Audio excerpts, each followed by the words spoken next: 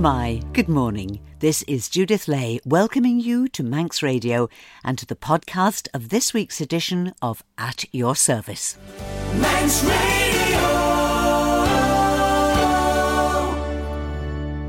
This morning I'm taking you to Peel to celebrate 60 years of the Beach Mission there, to find out what's going on at the cathedral and to eavesdrop on a conversation in the cathedral gardens. Faithful service is a strong theme in today's programme, and the reassurance of God's faithfulness to us is the message of our first hymn. Great is thy faithfulness, O God my Father, there is no shadow of turning with thee.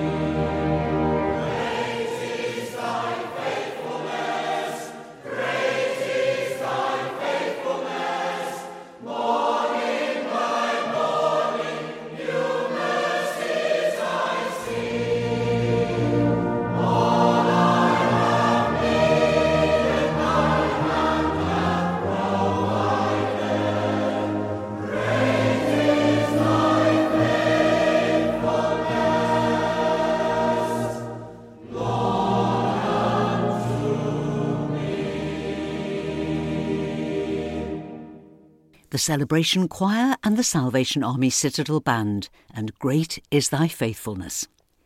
This weekend marks the halfway point in the season of beach missions here on the island, Both the beach missions in Peel and Port St Mary have, despite some rather challenging wet weather, been meeting every day for the past week, offering age-appropriate, Bible-based fun and games to children and young people, and social outreach to any parents and carers who'd like to come along too.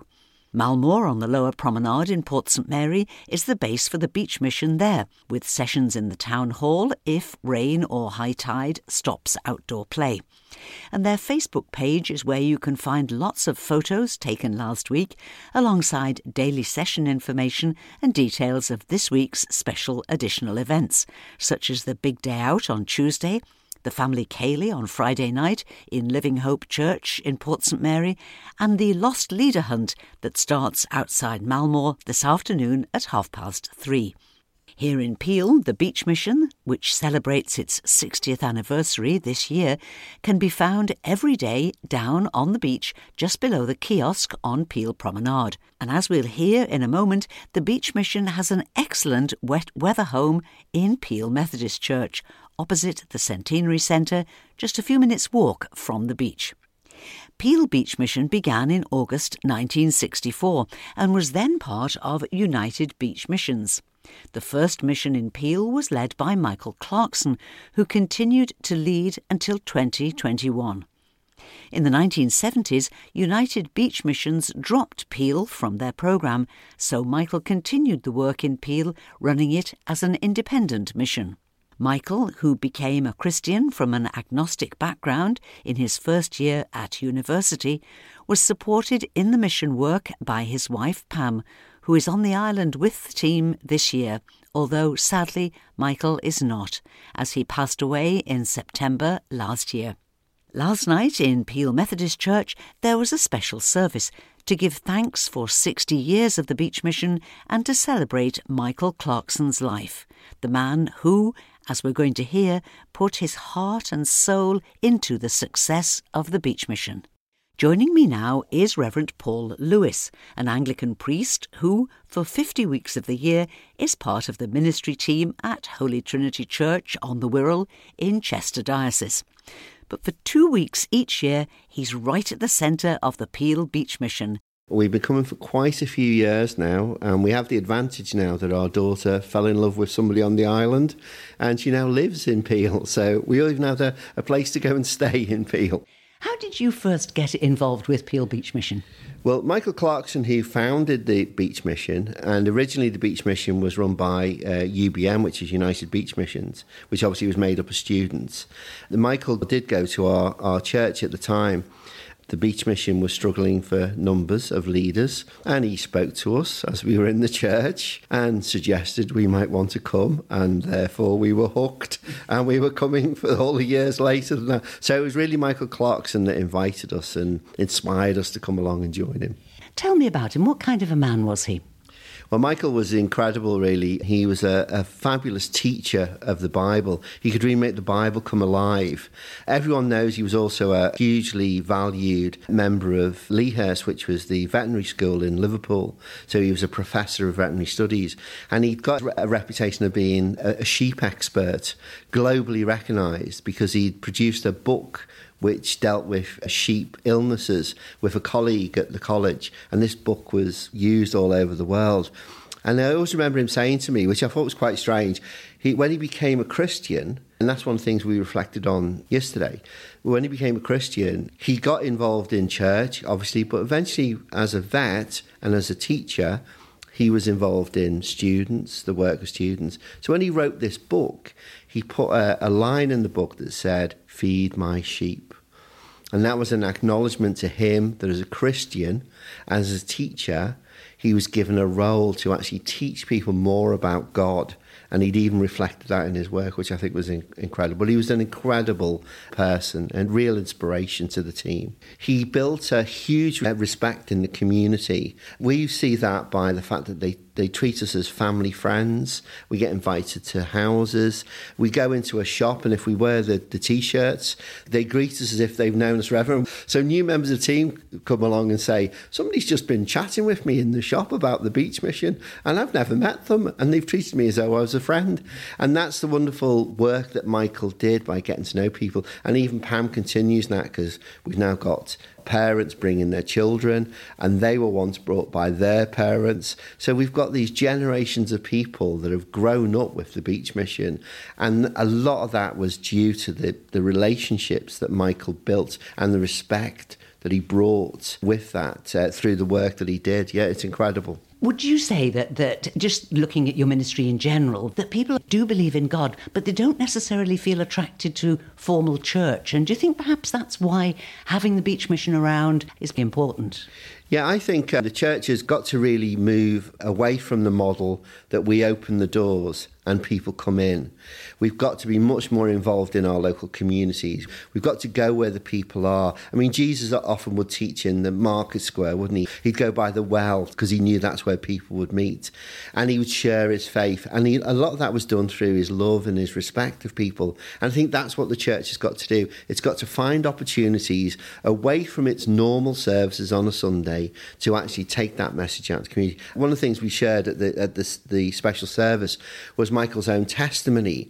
And one of the things he shared was about the Beach Mission was that they hit on a great idea. And that idea was to be consistently involved in the community. So although it was only 2 weeks a year, it was roughly the same people came back year after year. They saw the same children. So it became like their church, that they came to the beach. And yet we know, don't we, that a lot of them wouldn't go into a formal church, but they'll come down and be with us and hear the stories. So I think the church has got to get that idea in its head that it's no good sitting in our churches. We've got to turn outward and go into the community. And in fact, in the service, we're using a Bible passage there, and we're talking about where the shepherd goes and looks for the lost sheep.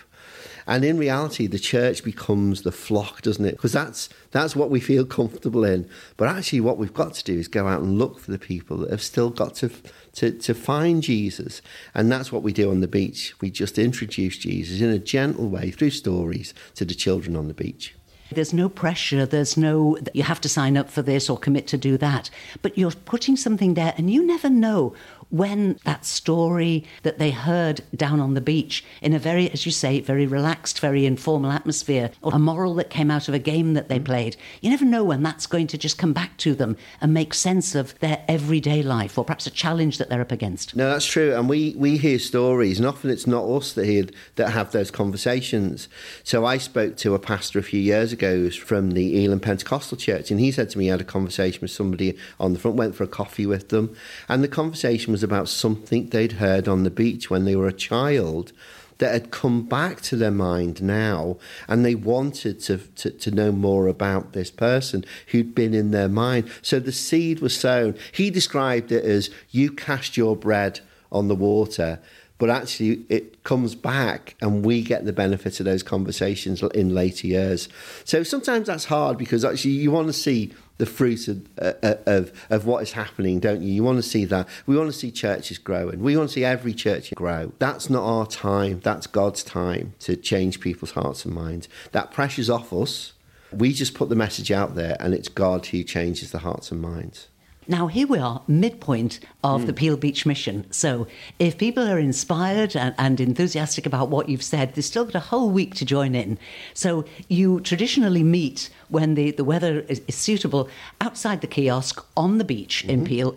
So you have 3 sessions a day, don't you? Well, yeah, we've changed it slightly this year, because what we discovered was a lot of the younger people, children are getting towards the end of junior school, or actually are teenagers, they're doing other things during the day. So we started a 4 o'clock club. We meet at 4 o'clock on the beach as well. And that gives more of the older children a chance to sit around and have a chat and play some games.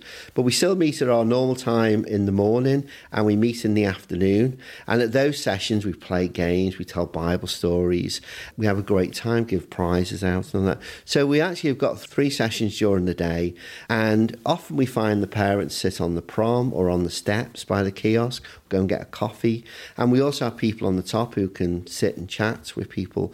So it's trying to engage with everyone that comes down, not just the children on the beach, but it's great. We'd love to see more children. It's been a challenge this week because of the weather, but we will always try and get down on the beach. But if not, the Methodist Church in Peel has been very kind and allowed us to use their facilities. So we've still been meeting despite the pouring rain.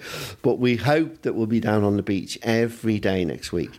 So morning session starts at what time? We meet down there usually about 10:30, but we start a little bit after that. And in the afternoon, we're down there at 2:30. So if the children come down or the parents come down with the children, any time after 10:30, and we start at 2:30 in the afternoon. And then, as I say, we've got the 4 o'clock time.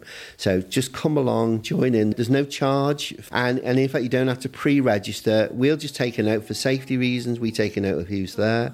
We're open to anyone to come along. Come for one day, come for one session. We don't mind. We just love to see you there.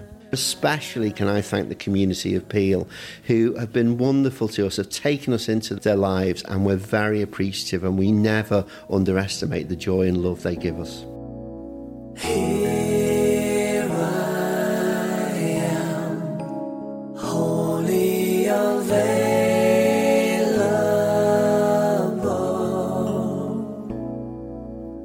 As for me, I will serve the Lord. Here I am, wholly available.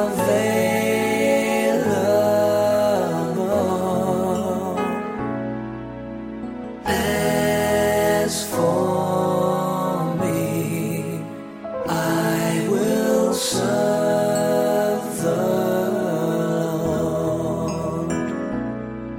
The fields are as wide unto harvest, but oh, the laborers are so few.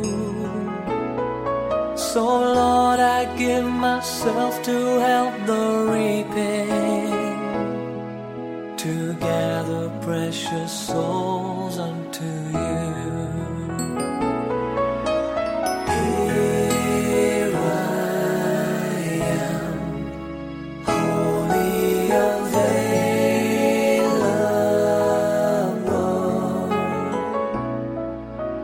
As for me, I will serve the Lord.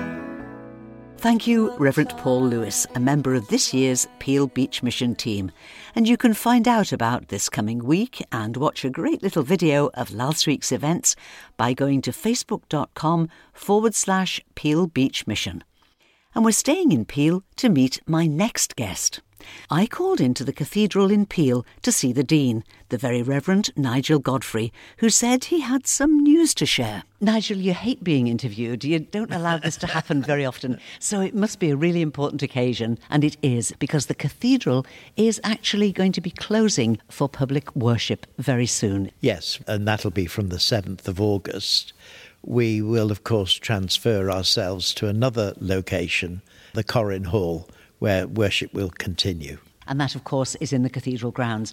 Now, it's got to be something really significant if you're closing the cathedral. So what are you doing? Our plan is to flatten the floor. It's very up and down with wooden platforms on which the pews sit and pipework, which is the old central heating system, proud of the tiled floor. So it's quite dangerous. But actually more fundamental than that, we're aiming to move towards carbon neutrality so that by 2030 we hope that we will be a carbon neutral cathedral. So part of that is that we're putting underfloor heating in, which will be powered by air source heat pumps. So that's the main element of the project, but we're also putting in new toilets, baby change and disabled amongst them, a new commercial kitchen that can serve both community things and cathedral events and so on, and then 2 meeting rooms, one at a lower level in what is currently the North Vestry, and one at a higher level in the North Vestry. There will be other associated things, but those are the main changes that will be obvious to people visiting. The overall vision of what we're intending to do, we'll continue with our daily services, and there's always 2 and often 3 daily. So they will either be in a small chapel or in the main building. And then alongside that, there will be community activities. So that the aim is to have the cathedral working morning through to night every day of the week.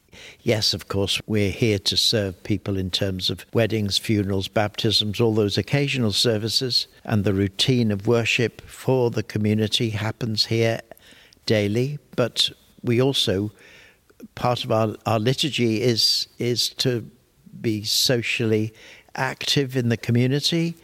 So things like the Big Table Cafe will come into the cathedral, the toddlers group and so on. We hope that we're a place of meeting where people can also cross the threshold of the building and feel that it's their home. By definition, the cathedral serves the whole of the Isle of Man, and we welcome all sorts of people doing all sorts of things. So we want the flexibility in the new building to be able to be at one moment a concert, another moment a banquet, another moment a worship space. So we want the flexibility to be able to do that and welcome all people with their different requirements and needs.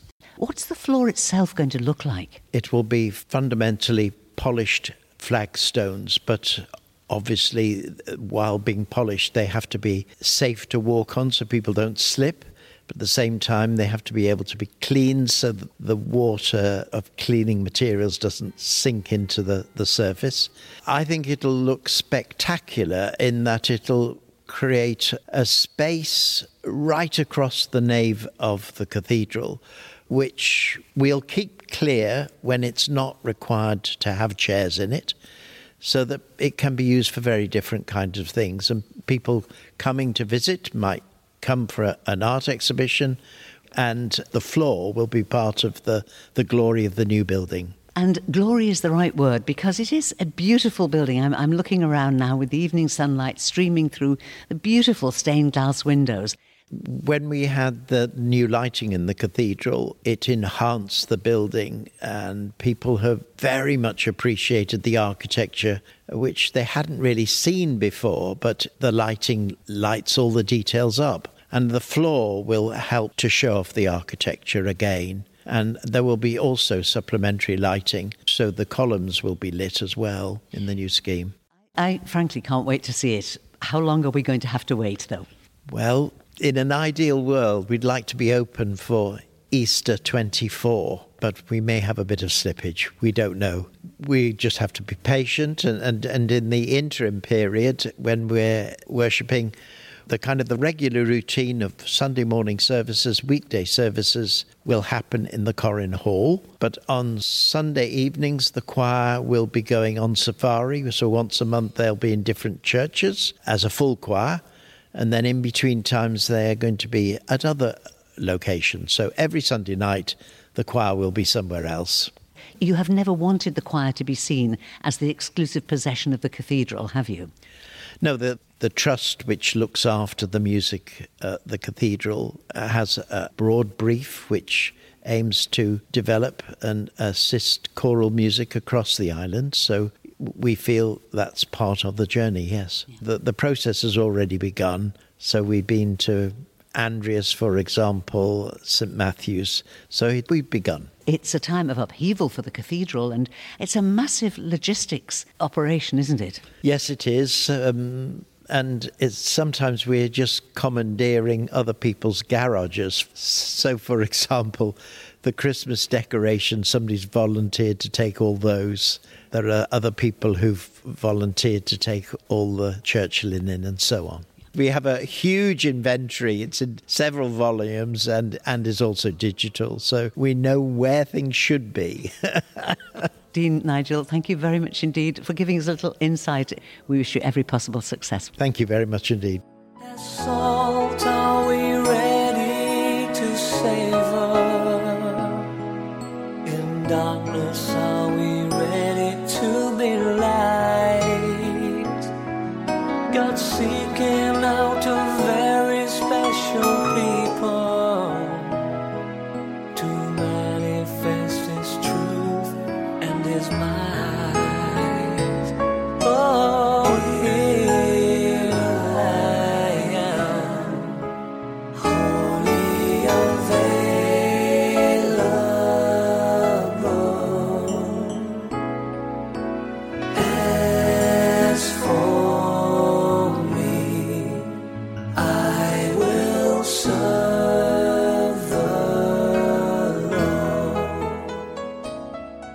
And so, from a conversation with Dean Nigel inside the cathedral, let's go outside to eavesdrop on a conversation between Rosemary Clark, a member of the cathedral's ministry team, and our own Ben Hartley, who's frankly a bit puzzled about what the link is between a bunch of bananas, an old-fashioned cable isolator, and a bass clef.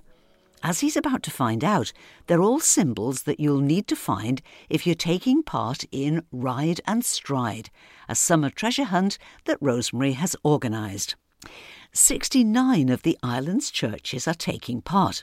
60 of them are displaying, somewhere on the outside of the building, a different symbol. 9 of them are giving a clue to something linked to their church. Using any form of transport, hence Ride and Stride, and armed with the treasure hunt entry form, you're invited to visit as many churches as possible, locate the symbol or answer the clue, and put what you found and where you found it on your entry form.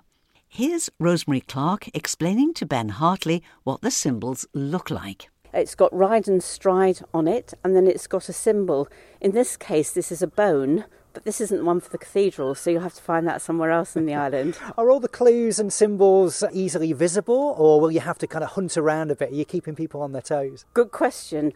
Because I thought I might take you to the Catholic Church here to show you where their symbol was. I went to just double check to see if it was there. Do you know, I couldn't spot it. Because in fact they've chosen to put theirs in a window on their church hall, and actually it's obvious from the street if you're looking for it. And how many of the island's churches are taking part in this? Well, I think there are just over 80 churches altogether on the island, and 69 of them are taking part in it, which is fantastic. And I'm guessing you're doing this now because of the summer holidays. People have got until the 10th of September. But a great thing for the youngsters to get involved in throughout the weeks of the summer holidays. Well, that's exactly what we thought. We thought that by spreading it out over the summer, it gives people a chance to just get out and explore the island and discover some of the churches, many of which are interesting buildings in their own right. Some of them are tucked away a little bit. But another good thing is that we have maps of the island, and the people who form the government's mapping service have actually produced these maps specially for us. So they show which churches have got a clue or a symbol. And there are a few churches which are open during the day, every day, and where you can get a refreshing cup of tea or coffee, a self-serve basis. But that's nice to know where they are, and they're on the maps as well. And as you mentioned, so many of the island's churches are beautiful buildings, and they've got beautiful grounds and surroundings as well. An example of that is Patrick Church. They've got quite a bit of land around their building, and they've developed part of it into community allotments. And they've also got war graves there, and they've got an orchard. So that's a fascinating place to go. And there are some prizes up for grabs here as well. There are. First prize is from the Steam Packet Company, and it's a £100 voucher. Ride and Stride continues till Sunday the 10th of September. Entry forms cost £5 each and are available at the churches taking part.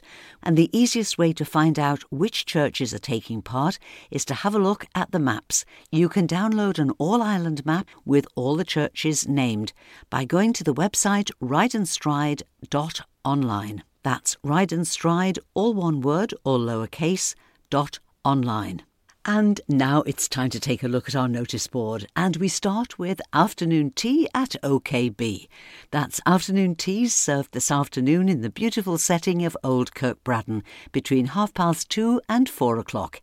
It's £8 per person. Just come along and pay at the door. This evening there's a special anniversary evensong in St Bridget's Bride Parish Church, starting at 6:30. It'll be led by the rector, Reverend Lynn Davidson, with special guest singers Jeff and Sue Collier and organist Reverend Joe Dudley. On Wednesday this week, there's another Summer Songs of Praise in St Adamnan's, Lonnon Old Church, and I have the privilege of leading this. It'll start at the usual time of 7:30, and it would be lovely to see you in this beautiful country chapel so rich in Celtic history. Also on Wednesday evening, the Summer Singers will be in concert in St Thomas's Church, just off the promenade here in Douglas. The concert starts at 7:15. Admission and light refreshments are free, and there's a chance to give to a retiring collection if you wish. And there's another summer concert on Thursday evening in St Catherine's Church in Port Erin. Starting at 7:45 with refreshments in the church hall afterwards, the music this week will be provided by John and Karen Elliott and friends. And I'm afraid that's all that we have time for now, but there'll be lots more notice board news tonight on Sundown. So I'll be in our virtual lounge tonight at 9 with a mix of easy listening music and your requests and dedications. And I'd love you to join me if you can. So till whenever we meet again, this is Judith saying thank you for listening, and I wish you and those you love a blessed and peaceful week and a very good morning.